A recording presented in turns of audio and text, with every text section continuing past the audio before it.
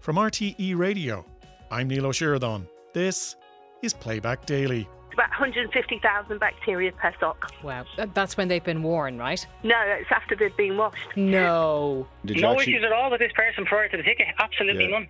Absolutely none. Would you go to them again? No, absolutely not. You approaching people in the street. Yeah, I used to do that for years, yes.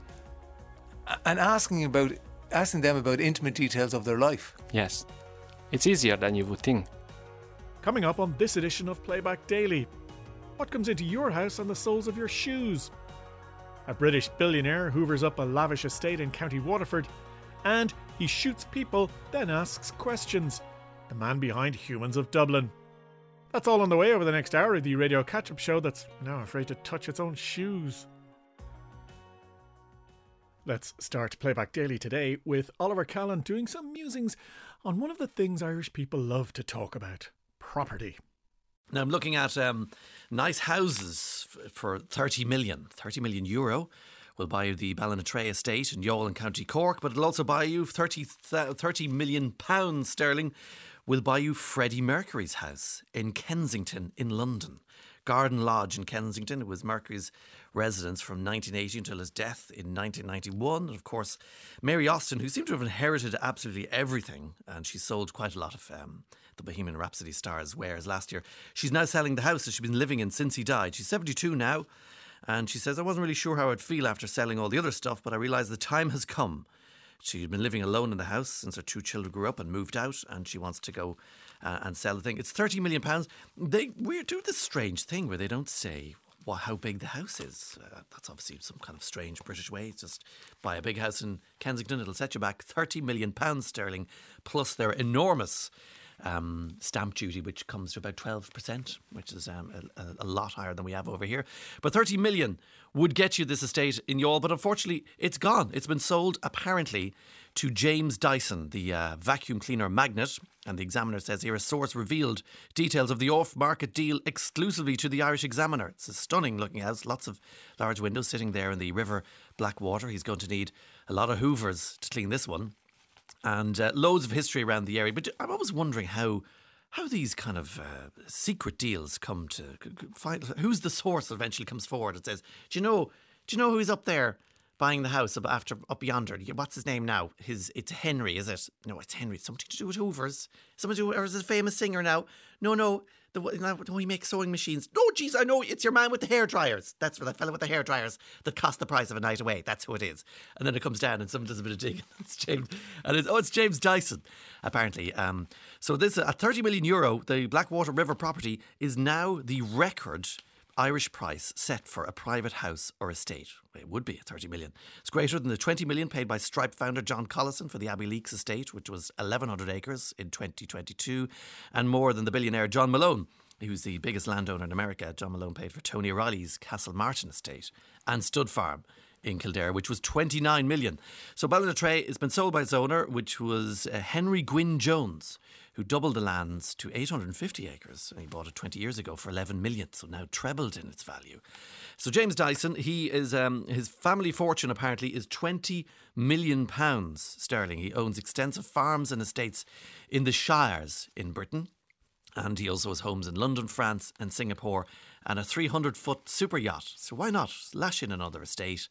And as I say, loads of history. And there's Walter Raleigh, of course, big in around Youghal, and various dukes of Devonshire, who owns Lismore Castle. In fact, I have his name here. Peregrine Cavendish. He's the 12th Duke of Devonshire. He owns Lismore Castle. Peregrine. Of course, you know your man up there who owns a castle in Lismore. I always wondered how certain estates seem to have escaped the Land Acts, which was designed to bankrupt some of the old inherited states from the ascendancy over here, but they'd survived all around the country. And there you go, James Dyson now is in there. Erica Cody's a brand ambassador for Dyson. We're watching videos this morning of her putting on the headphones that have the mask thing. That was a bizarre kind of COVID-y thing. But he's a genius, nonetheless, we say. They can't be selling many of those mad mask headphone things. Genius, billionaire, playboy, philanthropist. Oh wait, that's Tony Stark. Genius, billionaire, Brexiteer, James Dyson. Also, I mean, I think Oliver meant to say that Dyson is worth £20 billion, not, million, because otherwise, well, he might be a little short buying a house for €35 million. Assuming I've got my maths right, that is. Meanwhile, elsewhere in rural Ireland, The artist Annie West online, she discovered that in Cavan there is a whole townland named after one of the country's finest journalists, Tony Connolly. And the townland is literally called Tony Connolly.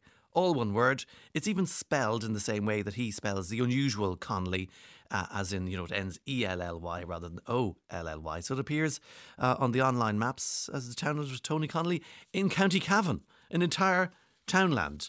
The Tony Connolly townland. I think Cavan County Council really should consider making Tony Connolly a free man, free citizen of Tony Connolly. And then he should also be the Grand Marshal of the St. Patrick's Day Tony Connolly Parade. And Tony Connolly should be the chair of the Tony Connolly Tidy Townland Committee.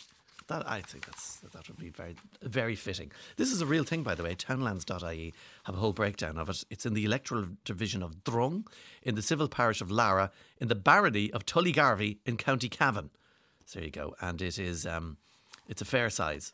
It's a quarter of 1 square miles. So that's big now for a townland in Cavan.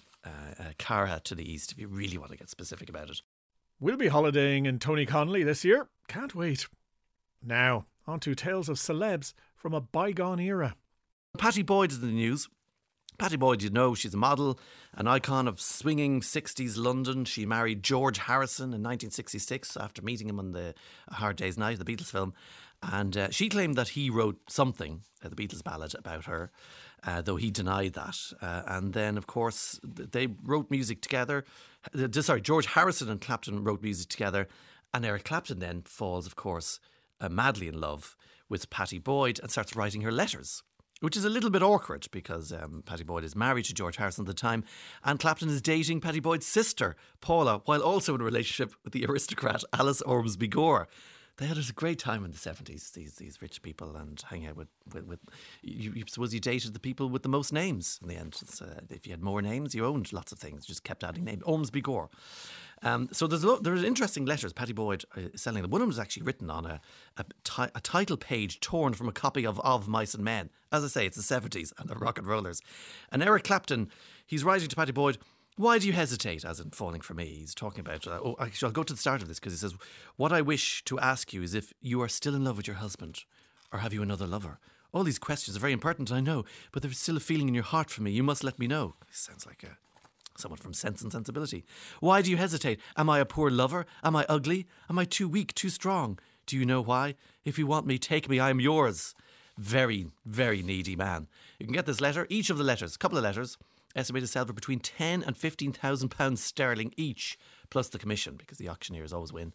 He refers to Boyd, of course, as Layla in the letter, and in the year he writes the letter, he wrote the classic rock song of the same name about her, and he played her a cassette recording of Layla.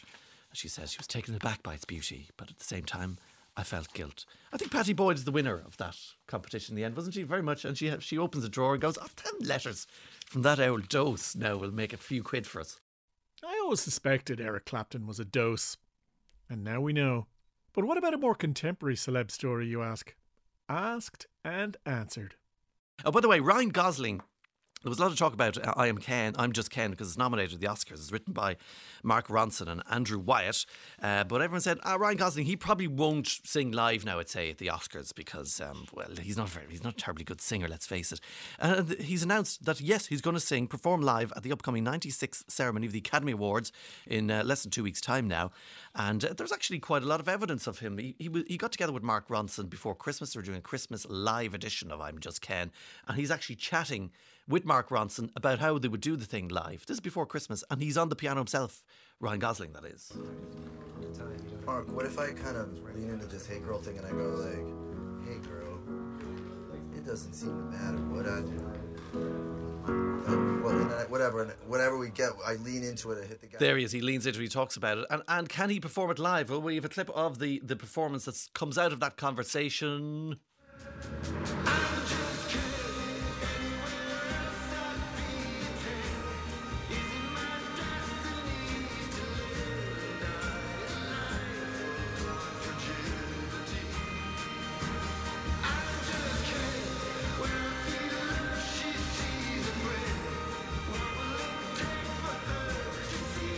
Pretty decent. That's decent. They'll do that on Oscars night as well. They'll drown it with an orchestra. So he's well able to sing. Of course, it's going to be different doing it in front of the other big singers, other people singing live, such as Billie Eilish, also nominated for Barbie, What Was I Made For, herself and Phineas. John Batiste, who also has an Oscar, It Never Went Away from American Symphony is the other nominated songs, along with Fire Inside from Flaming Hot and a song for my people from Killers of the Flower Moon. But either of the Barbie songs are red hot favourites for that one. Probably the only one it's going to win, let's face it. But what if the Barbie song vote is split between the two Barbie songs and then another song sneaks in over the line? What then, eh? Well, no Best Song Oscar for Barbie. That's what then, I guess. If it was up to me, and it isn't, I can't stress that enough, I'd give the gong to the Billie Eilish song. But what do I know? Anyway, that'll do us for the morning musings from Oliver Callan for today. Next.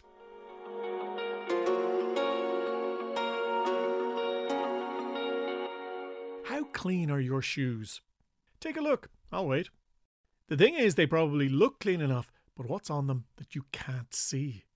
This morning, Claire Byrne spoke to Dr. Primrose Freestone, Senior Lecturer in Clinical Microbiology at the University of Leicester, and a woman who, we learned from the last time she was on the show, practically dons a forensic pathology crime scene suit when she has to stay in a hotel.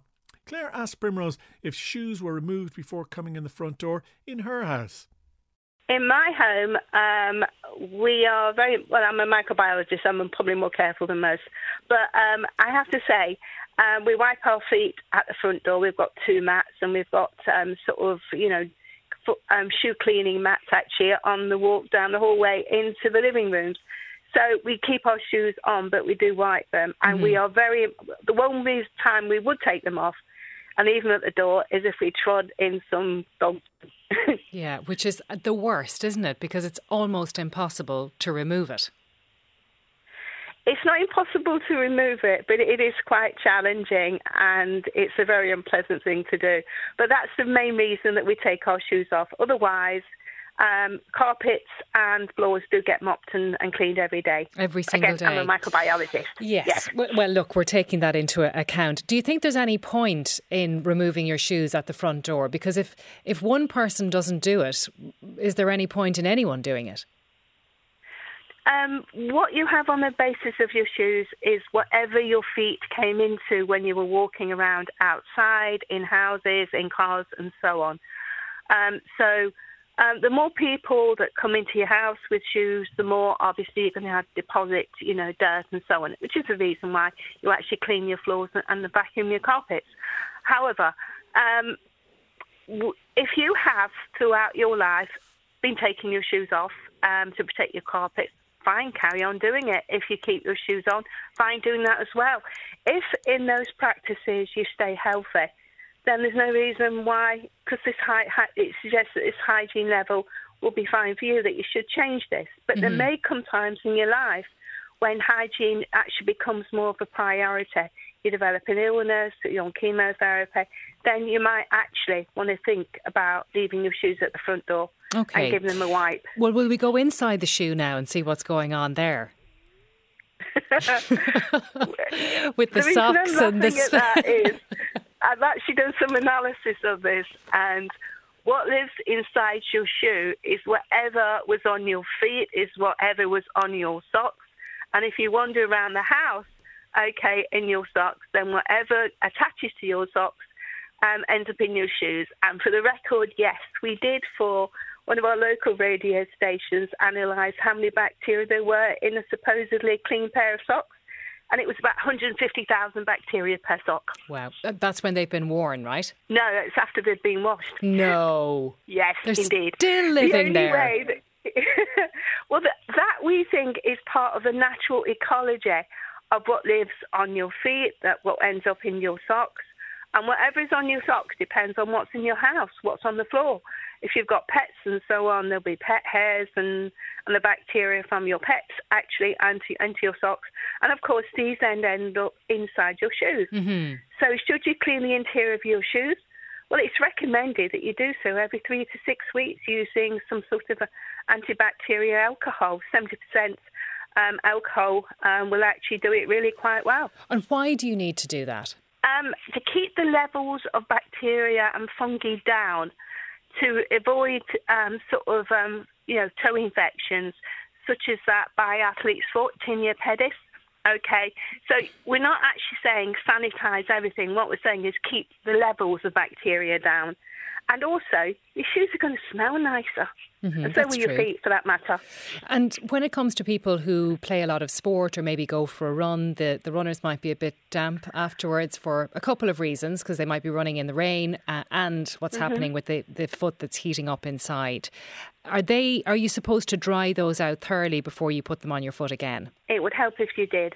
Okay, because microorganisms, fungi especially, athlete's foot fungus, loves it when it's wet. And when it's actually warm, which is what happens inside a shoe, and especially between your toes. Nice. And what about machine washing your trainers? Is that something that you recommend? If the trainers are actually robust enough to actually survive that, it's not a bad thing to actually sort of do. However, keeping on doing that, I'm afraid they're eventually going to sort of disintegrate. Yeah. So wiping the interior and making sure the exterior is clean, just because it looks better that way, is probably enough. Okay, Remember, we as humans, we've evolved to live in quite dirty environments, quite frankly. Right. And our immune systems, usually, when we're in good health, are enough to cope with any kind of challenge that we actually pose it from. She was a little bit on the smelly side. I'm remembering as well the washed sock that has 150,000 bacteria living on it. So I'm not sure about the washing in the machine for the trainers is a good idea on any level. We hand washed it at 40 degrees using biological washing powder, and we counted in the water how many bacteria came out. The way that we did actually sort of sanitize the sock was ironing it. That really got the bacteria and fungi down to a level where we couldn't count them anymore. I'm not ironing my socks. No, I'm not. I can't go there.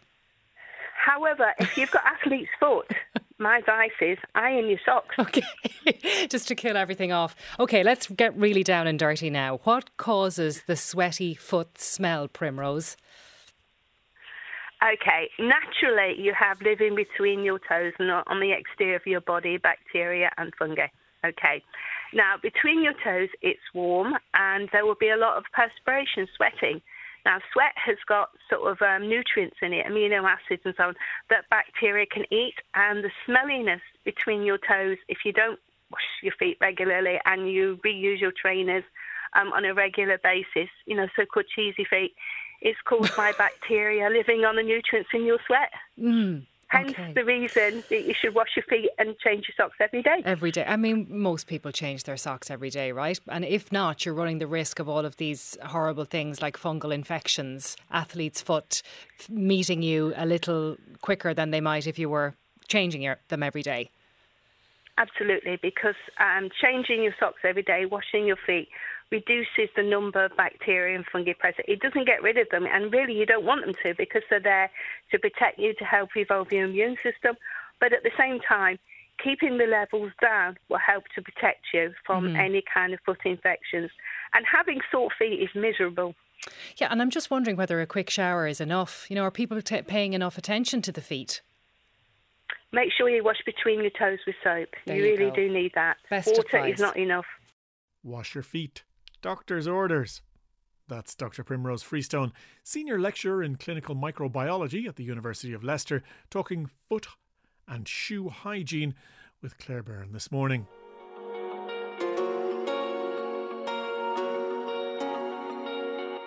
Paul Ryan spoke to Colm O'Mungan, sitting in for Joe Duffy, on this afternoon's Live Line about a trip he took to Manchester with his daughter to watch Manchester United versus Fulham last weekend. Unfortunately, things did not end up going according to plan for Paul or his daughter. My wife both myself and my daughter share the same birthday over Christmas time, so we're big Manchester United fans, and she surprised us with a trip on the 23rd of February to the Fulham game, which was just last Saturday. We set off on Friday afternoon, myself and my daughter, and everything was going great. We stayed in a lovely hotel. We ate in a restaurant owned by Gary Neville on the Friday night. We had breakfast Saturday morning, and after Saturday morning we headed to the ground and we bought some stuff in the mega store. We went to one of the local pubs to get the atmosphere going. and we went down to the ground to scan our 2 tickets, and when my daughter scanned for her first ticket, it didn't scan. And how did your ticket go? My ticket scanned, So but her one didn't. So the steward pointed us over to the ticket office, and we went over to the ticket office, and the girl at the ticket office said, unfortunately, we've been victims of ticket fraud. And had you been over to Manchester before?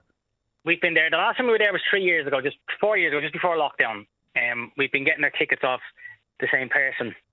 And for some reason this time, my daughter Layla, her ticket didn't go through.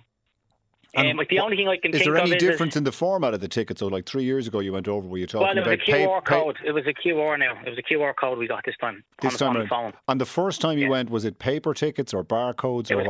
It was card tickets. It was like a Visa card. All right, ticket. So you had a physical plastic ticket to go in, did you? Physical plastic ticket. The only thing I can think of is if Layla's ticket got hacked, or the same seller sold the other ticket, said the same ticket to someone else, and they scanned before Layla arrived to the ground. And unfortunately, Colin, we didn't get that far. That's as far as we got, was the turnstile. And we turned and went home. I asked the girl in the ticket office, could I purchase 2 tickets? Because obviously my daughter was gutted. And she said, I'm very sorry, there's no tickets remaining. And I just asked, I suppose it was a gesture of goodwill question, is there anything you can do? Can you just let us into the ground? We've got 1 valid ticket. You can see, we're genuine. We just have to been, if you can pardon the phrase, we have to been done. And she said, unfortunately, I can't do that. Right. And was she sympathetic? She was sympathetic, yeah. But she just said the club are trying to erase ticket fraud. And I said, I understand that. I said, but the club also sells season tickets, numerous amount of season tickets to one single individual all the time. And if a single individual has 5 season tickets, they can only use one of them. So they're obviously passing them on to other people who are giving them back to them at the end of the game, and they've been used for another game. And this time just didn't make sense until after it, when I realised it was a QR code. Right. I'm not one for technology. There's too much hacking going on at the moment in the world, and I think we were probably hacked. Right. Our ticket somehow got hacked. And it could be the case that maybe somebody, you share a ticket, they've, as you say, somebody could have multiple season tickets. They might have, put it, how were you sent? Were you emailed the tickets, or was it shared via... I was sent by WhatsApp. Right. And might they have sent the same person 2 tickets inadvertently, having meant to send another usable one? I mean, did you get back in contact with the source of the tickets from the ground? I got back in contact with the person, and I was told by that person that unfortunately his name or my name are not on the ticket, so even if he went to the ticket office, there's nothing he could have done. And unfortunately, my wife bought the ticket, so it was no fault of her own. It was no fault of anyone's, Colin. We were just victims of a fraud ticket, and unfortunately Layla's trip didn't go according to plan right at the end. Right. And did the person at the ground say this is something they see regularly? I mean, were there other people in the same predicament at the ground? Well, just in hearsay since I come home, I've been hearing off other people. A lot more of this is happening because of the QR code system, because some people are probably able to hack these things, and maybe they're getting a copy of the ticket I had and forwarding it on to someone else who thinks it's their ticket. And as I said, they probably just scanned it before we did. If it was 1 minute before we did, they were already in the ground, because the girl said to my daughter, that ticket's already been scanned. Right. And when you say, I mean, I don't know whether sort of you had the ins and outs of it explained to you, Paul, but I mean, when you say hacking, are you talking about somebody intercepting emails that it was sent on? Because possibly along those lines, yeah. Right. Because I mean, obviously, WhatsApp is one of those, they say it's end-to-end encrypted, so it's supposed to be secure messaging, so it can't be intercepted. So, I mean, it may have gone awry somewhere before it was even sent to you, did it? Probably. I call them. We genuinely don't know. Except all we know is her ticket didn't scan, and that the club, that the people at the stewards at the turnstile, you can understand they're only doing their jobs. They just said, we can't let you in on a ticket that's already been scanned. Sure. Because obviously the seat was taken. And did you get a chance to talk to the person that supplied you with the tickets? I mean, you say you had no issues prior to that, but I mean, did you no issues at all with this person prior to the ticket? Absolutely none. Absolutely none. Would you go to them again? No, absolutely not. The next time I go to Old Trafford, it'll be a physical ticket in my hand. And were they apologetic about it? No, absolutely not, no. They just said, unfortunately, his name or my name it's not on that ticket. There's nothing we can do about it. Well, did he offer you a refund? Nothing, because we've no receipt. You know, if we're guilty, unfortunately my wife just purchased them the way she always did. Yeah. Nobody's guilty of anything. We're just a victim of unfortunately, ticket fraud. And look, without giving, without giving, I suppose, away anybody's identity, how do people go about buying these tickets? You know, well, if somebody I would recommend now. I've done it before. It's quite a good trip. If you go to these tour operators, it's a good trip. Most of them, you go by coach on the ferry, and they drive you down to the ground, and you stay in a hotel overnight, and they actually give you a physical ticket going into the ground. Take them learnings from a man who's been burned. That's Paul talking to Colm O'Mungan about his unsuccessful effort to see Manchester United play Fulham with his daughter. I suppose the only consolation is that the home team lost and Paul and his daughter were spared having to watch the crushing disappointment that is Manchester United in 2024.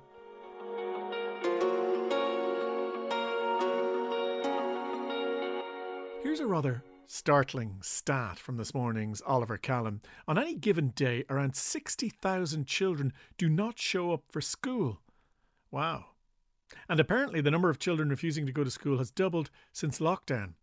Oliver spoke to Kerry, the parent of a child who one day decided he wasn't going to be able to go to school. He had a normal primary school experience. He went to a really lovely small primary school out near us, and he was happy, he was confident, he was social. He really loved primary school. And then I suppose the pandemic hit the whole of Ireland in fifth class, of his time in fifth class. Yeah. And the schools around the country closed their doors. So he missed a lot of fifth and sixth. So the end of primary school. The end of primary school. The really formative end of primary school.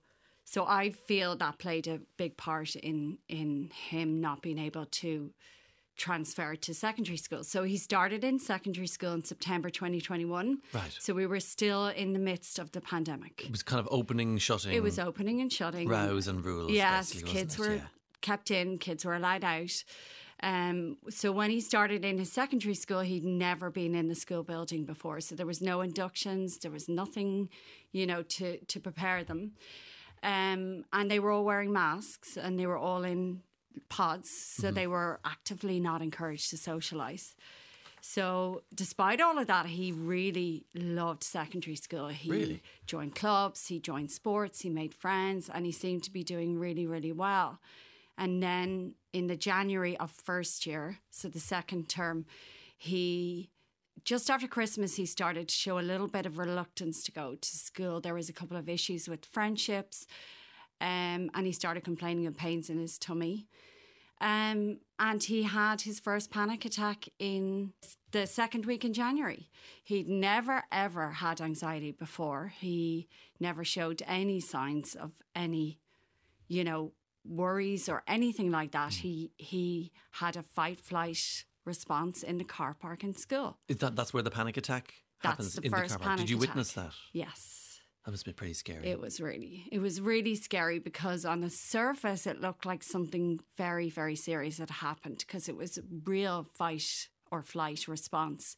He basically curled up into a ball in the footwell of the car and screamed, "Get me out of here." So obviously myself and my husband's initial response was to try and find out what happened. Yeah.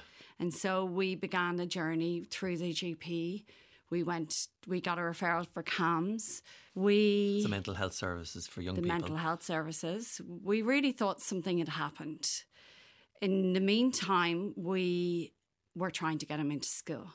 So this was going on for 5-6 months. We would get up, we would try get him into school. He would go into fight or flight. There was no getting him out of the car. Teachers would come out to the car. They would reassure him. Wow. So you could get him out of bed, dressed. He wanted to go.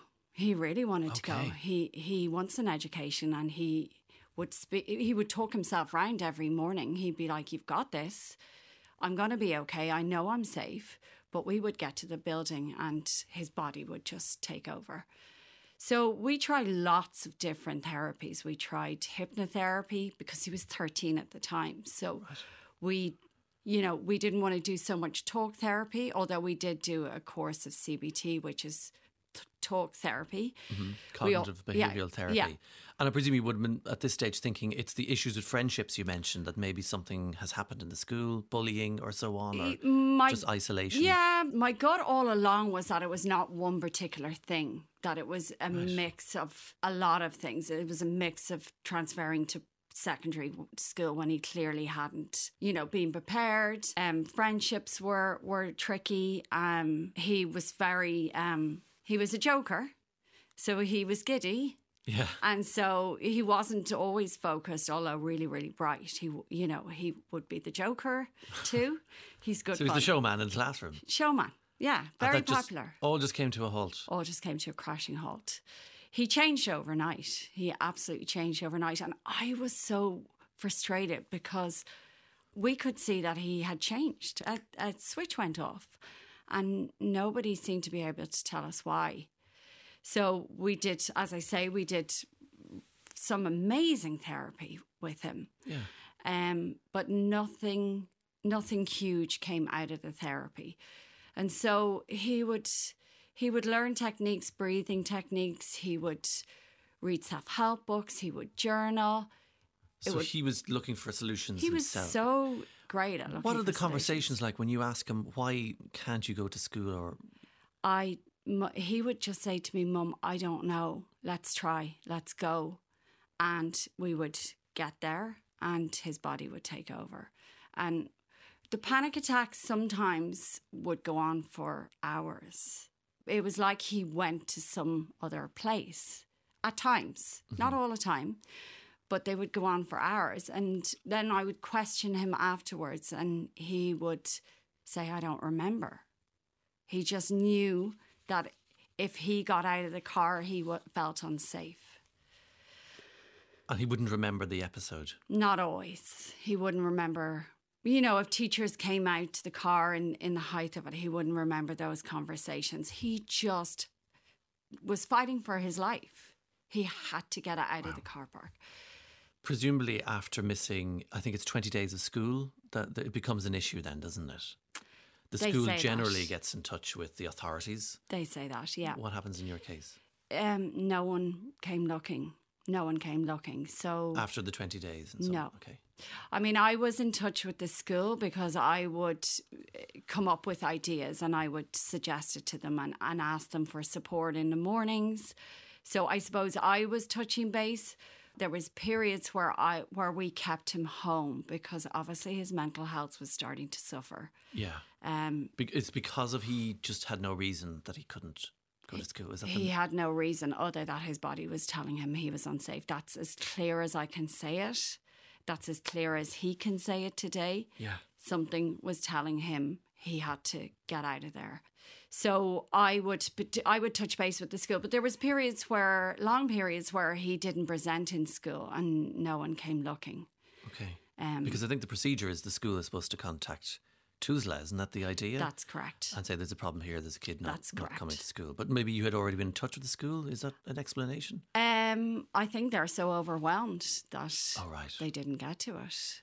So did you have any interaction with TUSLA at all in the end? I did at the end of the road. So how long was he out of school before? So he was out of school. We moved him in second year. We decided to do a clean slate. We worked on him all summer. He worked on himself. He was in a good place. We moved him to a smaller secondary school near us. Yeah. He made the choice. He had an interview and he loved it. And he went in the first day and he loved it. He went in the second day and he thought to himself, what if I have a panic attack in here? Right. And that was it. And it triggered again. And that was it. He was gone again. That's hard. That is hard.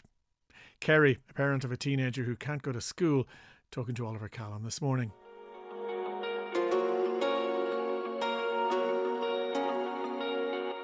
Metrolink is coming. How often have we heard that over the last, 30 years? Also coming is the Shannon Pipeline. 2 huge engineering projects, which, if they actually happen, will impact the locations they're being built on hugely. This morning, Claire Byrne spoke about these projects to Caroline O'Doherty, environment correspondent with the Irish Independent. I want to start with the Metro. The public hearings in the Gresham Hotel in Dublin yesterday was told about the works around St Stephen's Green, that it will lead to the partial demolition of a national monument, which is what the Green is, the permanent removal of 60 mature trees. I mean, that's something that's going to rankle with historians, with some environmentalists and quite possibly the general public. Yeah, I mean, partial demolition sounds quite dramatic, but it's actually the terminology that was used by both sides in the discussion yesterday. And both sides are the TII, Transport Infrastructure Ireland, who are tasked with getting this project up and running, if ever that happens, certainly getting it through the development stages, and the Office of Public Works, which is the other state agency, which is responsible for all our national monuments and our historic buildings. And they're saying they have a responsibility way back under several different pieces of legislation, but the first one going back to 1877, to protect Stephen's Green, St Stephen's Green, as a public park, as an ornamental park, and as a park for leisure and culture purposes. So really not for practical purposes. So they're saying that they're statutorily obliged to do that, and they have to therefore raise concerns, objections to this proposal to put a metro station on one corner of the park, and also the tunnel that goes under it. But primarily what would be visible and what would actually intrude on the existing park is the station that would kind of house the entrance to the underground platforms and the escalators and so on. Mm-hmm. And are there any other options that On Board Pleanála will hear at the public hearings, or is this it because of the route that the Metro has to take and the stops that it needs to make the whole thing viable, to bring it right into the city centre?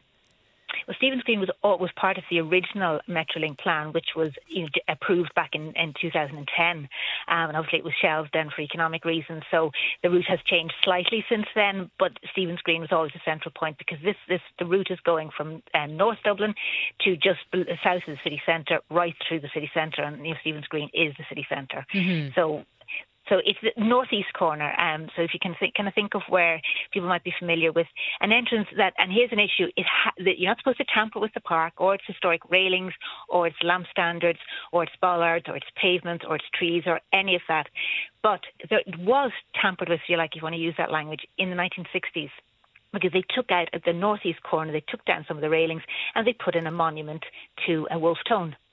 And that monument there, it's a very large bronze statue, and there's kind of a granite backdrop to it, this kind of dramatic, it kind of looks a little bit like cliffs. It's put in there, and they also put in the family memorial there.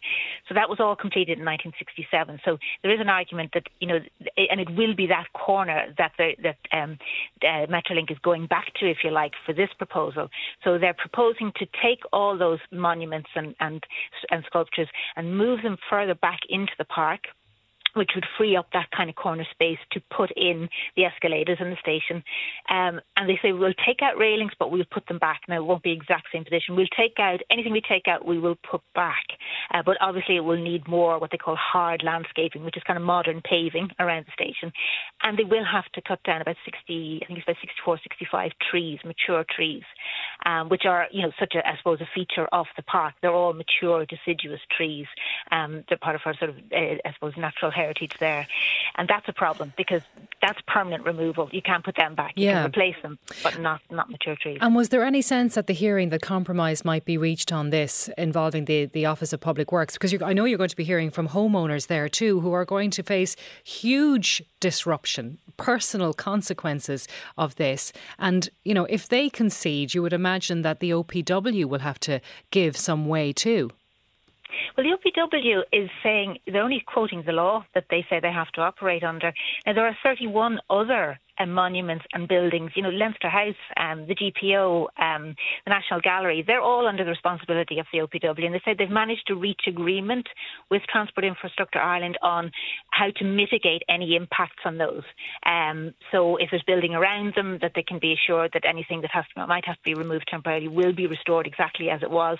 So they've said they've managed to reach agreement on all those 31 other monuments and buildings, but not Stephen's Green. So it's what they're kind of doing is putting it up to the planners to say, can you maybe come up with a solution on this? Now, that's not to say like there's weeks to go of this hearing, and there'll be other negotiations behind the scenes as well, while Bord Pleanála is considering all the documents and all the submissions.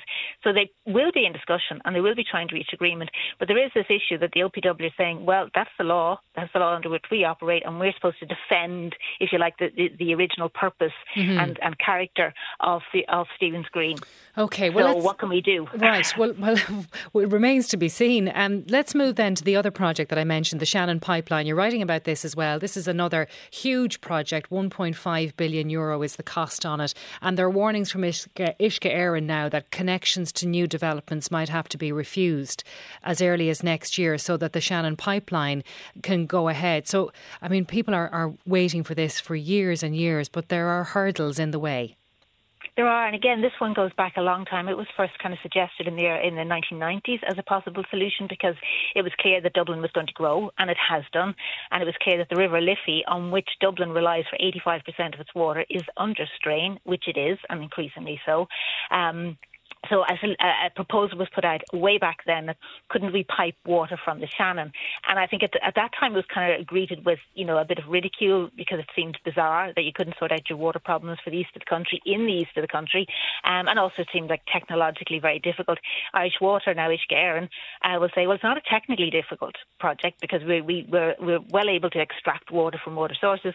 It's quite a simple pipeline and it's a water treatment plant, quite simple. And then you connect it up with the rest of Dublin. But the bigger issue is you'll be proposing to take 300 million litres of water a day from the River Shannon. And there's a lot of concern right around the Shannon. You're also going to run that through the land of about 500 farmers and other landowners. And so there's a lot of negotiation to go on there and agreements to be reached. And there's just a question mark about, what do we really know what the impacts of that amount of water extraction would be on the River Liffey and its habitats, its fisheries and all of that. And there's a real bugbear here with a lot of people who are opposed to this project, is that a lot of that water will actually disappear in leaks once it gets to Dublin.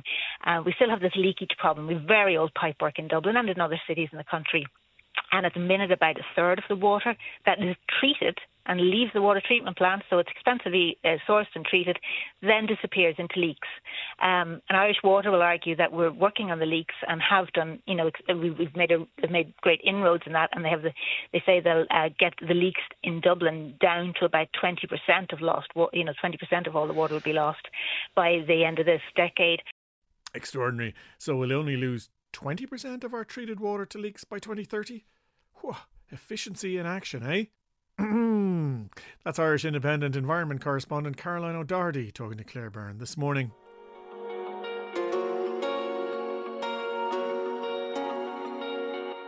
Humans of Dublin, photographer Peter Varga's project, inspired by Humans of New York, that documents the lives of ordinary people in the city, is 10 years old. Peter joined Ray Darcy in studio this afternoon to talk about a decade of photographing the denizens of Dublin. So for people who don't know about it, tell us the whole history of it. Okay, so the whole concept came about because I was starting a photography course and I was afraid to go there empty-handed, and I was looking for small projects before the course starts so I don't need to go there empty-handed. And around the same time, my girlfriend, who is now my wife, introduced me to Humans of New York. And that was exactly the two things that I was doing anyway. I was working in a coffee shop and I had this challenge for myself because I was bored, I had this challenge for myself of skipping small talks and ask meaningful questions from the customers. And also photography together. When she introduced me to Humans of New York, this was the two things together that I started before the course. So tell people who wouldn't know about Humans of New York. Yeah, so the Humans of New York is a collection of portraits and short stories from the streets of New York. This photographer was going around the streets of New York and asked random people to take their portraits. Originally, the project was supposed to just feature portraits of New York, but then he got to start chatting to them, and really interesting stories and personal, really deep stories blossomed out from that. So the story of their lives was attached to their picture. And exactly. It became a thing. Yes. And Maria saw that and you said you should be doing that. Yeah. I'm intrigued by the fact that you were working in a coffee shop and you decided in your head to skip the boring small talk and get straight to the big questions. What sort of big questions were you asking? It was really depending on what customer were coming in and what kind of... So the idea is of skipping small talks. You can pick it up from wherever you want from there. Like whenever you come in. Like I had a photographer friend who became my mentor. He was a regular customer in there, and we just started to chat about photography. Or there was people coming in and they were talking about their work. I would get to know them just by skipping the small talk, and instead of asking what coffee they want, I get to know them, and because of that they became regular customers. Now at that time I was already like, I loved working in the coffee shop. I did latte art championships, and I'm still really into coffee, but I always knew that this is not for you as a career. Yeah, so I was already looking for ways of getting out from there, and the photography course was just my way of kind of getting out from there. How many people have you interviewed for Humans of Dublin in the last 10 years? Over 2,500 people, so it's quite a lot. Yeah. It's like I used to go out every single day with the goal of approaching 10 people on the streets. And I did that for nearly 10 years now. But the pandemic slowed down everything a little bit. And I started to work with different companies and organizations to raise awareness through real life stories. And because of that, I had lots of targeted interviews. So organizations would highlight people for me to interview in specific topics. And I would have the free ticket or actually get paid to interview interesting people. But apart from that, I suppose in its raw form, Humans of Dublin was you approaching people in the street. Yeah, I used to do that for years, yes. And asking them about intimate details of their life. Yes. It's easier than you would think. Yeah. People always ask me, how many people turn you down? And it just doesn't happen. And I'm not sure if because of the people of Dublin are more open, or because like it has to do with the energy that you approach. When you have a bad mood, you don't approach people on the streets. But it's really part of it that what I realized is if people can sense that you are truly interested about their story, they will open up. And also that you shouldn't go there with a list of questions. So I had to develop over the years this technique of basing your next question on their answers, so you can go really deep in a conversation. And that's really important, I think, to get the story. Because you have to be listening. Exactly. Yes. And that's the thing as well. Like I have this thing that whenever I'm in a party or in a specific, even like when I go to a different country, I like to take my time to get to know the taxi driver, or I just don't cut my hair before I go to travel. I go to a barber and I start asking questions from the barber in that specific country about their lives and about what is it like to live in here, about specific ideas that they have for me to check out. Lots of the times people think that the most important is for you to be the center of attention. But what I realized, if you just remove your ego and you remove yourself from the whole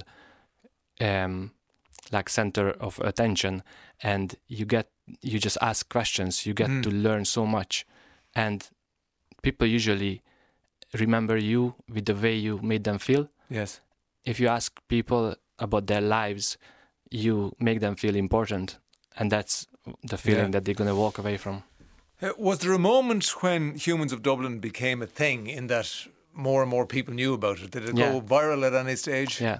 And the viral meant really different back then. Like we talk about 10 years. Yes. Now you open social media, you only see viral videos. You just scroll through viral videos.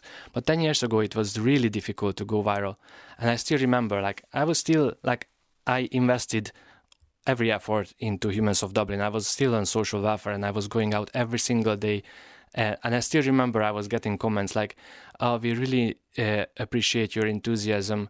This project is amazing, but you should consider having someone proofread your stories. Because obviously, like, I'm not from here, from Ireland, you know? You're from Hungary. Yeah. Yes. And so English wasn't your first language. Yes. Yes. Okay. And sorry, what we were so up. There was one particular story that... Yeah, so after about 9 months of working on the street, one of my first stories went viral. And it was a huge media attention from all over the world, not only from Ireland. I had millions of views and thousands of likes. And I think you may have interviewed Jamie Harrington. Yes, we did. Yes, he was one of the. Yeah, he intervened when somebody was considering taking their own life on Halfpenny Bridge. Wasn't that the story? This is beautiful because it comes into a full circle. Because I'm doing the same. Like sometimes that's all you need to do. You just ask a question: "Are you okay?" Yeah. Yeah. Yeah, and that's what he did. He just started the conversation. He saw that person is really in distress. People were running by him. Everyone was running by him, and he just noticed it. Did you ever interview yourself? Have you done the Humans of Dublin on Peter, on you? I suppose I should. I featured myself by proposing to my wife in the book. Yeah. When I got the opportunity. So everyone needs to know that the reason that I'm here today is because of my wife, because of my Maria. When we met, she already had an MBA in psychology, and I suppose I was her mouse to test what she's able to do with her studies. But I really wanted to say thank you to her for all the support that she was pushing me forward. And I had this deal with the publishing company of putting the last page where I'm going to hold up a board that is saying, "Will you marry me?" on a specific spot in Dalkey. And when the first copy of the book came out, I took her to that specific spot and I asked her to open the last page of the first book. And I just went down to one knee. You old romantic, yeah. It's hard to beat that one, isn't it? I lost a couple of friends over it. That was published. So it was in. It was in like 50,000 books. Wow. Like the last page is me proposing to my wife. So that's my story is really there. Yeah. It wasn't a mock-up. It wasn't something you did on Canva. This was published. 50,000. Yeah, and then I had to have this she secret. said yes, obviously. Yes. Yeah. Thankfully, yes. Since then we have a daughter as well now, and we live together. Like we are married as well. Yeah. And I'm very lucky with her. Yeah. So your story is you're in Ireland for 16 years. You came from Hungary. Yeah. And was it always your intention to stay here? No, not at all. My mother only let me go because I told her that this is going to be 3 months. I'm going to learn a little bit English, and after I come back. So that was 16 years ago, and now she lives here with us. That's photographer Peter Varga talking about his Humans of Dublin project and his mother on this afternoon's Ray D'Arcy show. You can see some of Peter's work on his website, thehumansofdublin.ie, which has the rather marvellous tagline, "I shoot people and then I ask questions." I like it.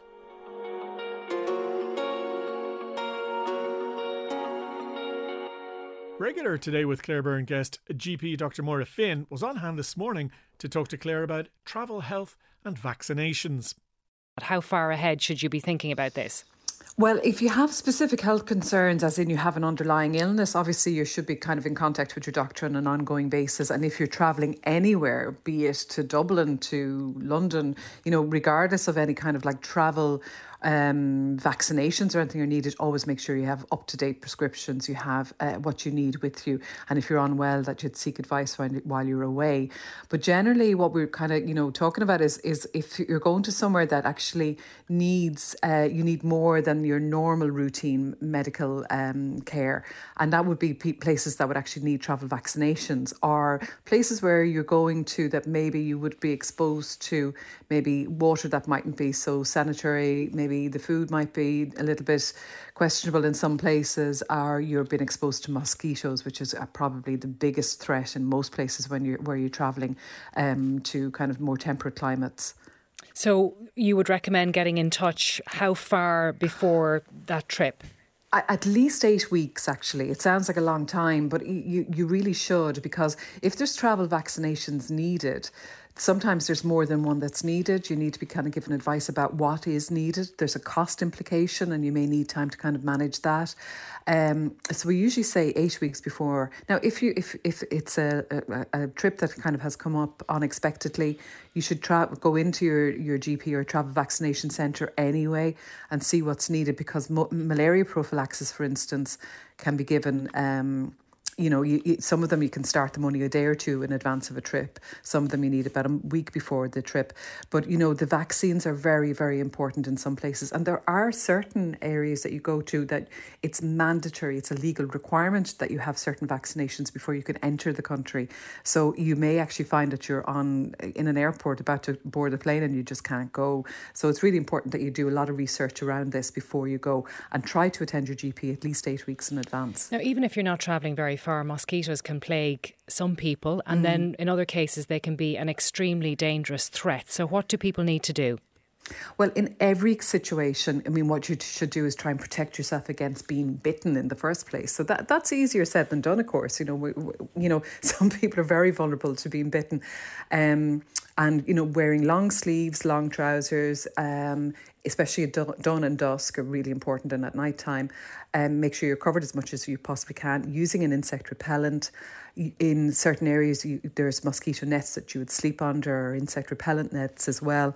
And if you're going to an area where diseases like malaria, dengue, some of these mosquito-borne diseases, Zika virus, people will remember that was a big thing a few years ago, make sure that you use prophylaxis for those specific illnesses, or be very, very careful around the advice that you be taken around those specific illnesses afterwards.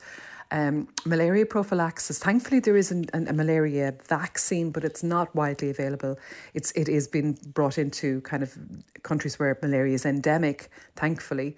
But we still use malaria oral prophylaxis most commonly. And it changes depending on the area you go to, and some areas are very resistant to some forms of the malaria prophylaxis. So that advice changes constantly. So it's something that you need to, even if you had one thing several years ago when you went to South Africa, if you're going to Southeast Asia this time, it may be completely different advice you'll need. Mm-hmm. So that's very important that you check out where you're going, what's the purpose of your trip, what sort of activities you're going to be doing on the trip. All of these things matter when it comes to how you manage yourself when you're abroad. Okay, we're going to get to questions in a moment, but in terms of avoiding being bitten, there's not much else you can do apart from the long sleeve trousers and the shirts and the insect repellent, which are effective sometimes, I would say. Yeah, I know. I don't know. I'm very vulnerable to them. They love me. So I'm the same. Like, it's just, and it's such a plague, isn't it? Because you're at risk really then of them getting infected if you react badly to them. Exactly. So actually what I would often bring a kind of an antiseptic cream, or there's a thing you can get as a prescription called Fusibet, which is an antibiotic with a little bit of steroid in it. It's great if you put it on early. It'll actually stop them getting infected and getting too inflamed. But often we don't think of it in time. But they can get very infected, and sometimes even cause a cellulitis, which could make you very unwell. So, even though we primarily kind of worry about the implications of an infection like malaria you'd get from a mosquito bite, the mosquito bites themselves are a bit of a misery as well. So you do everything you can. Bring some stuff with you. It's always useful to do that. Bringing a little first aid kit with you when you're going somewhere that you feel like you might be a little bit more vulnerable, or not being able to access a pharmacy easily. Yeah, I'm not sure why we're talking about travel health and all that in February, but talk about it we are. GP Dr. Maura Finn speaking with Claire this morning. And that's all I have for you on this edition of Playback Daily. The programme was compiled, written and edited by me, Neil O'Sheridan. Don't forget you can listen back to all the programmes featured on Playback Daily on the RTE radio app. Until the next time, thank you for listening and good luck.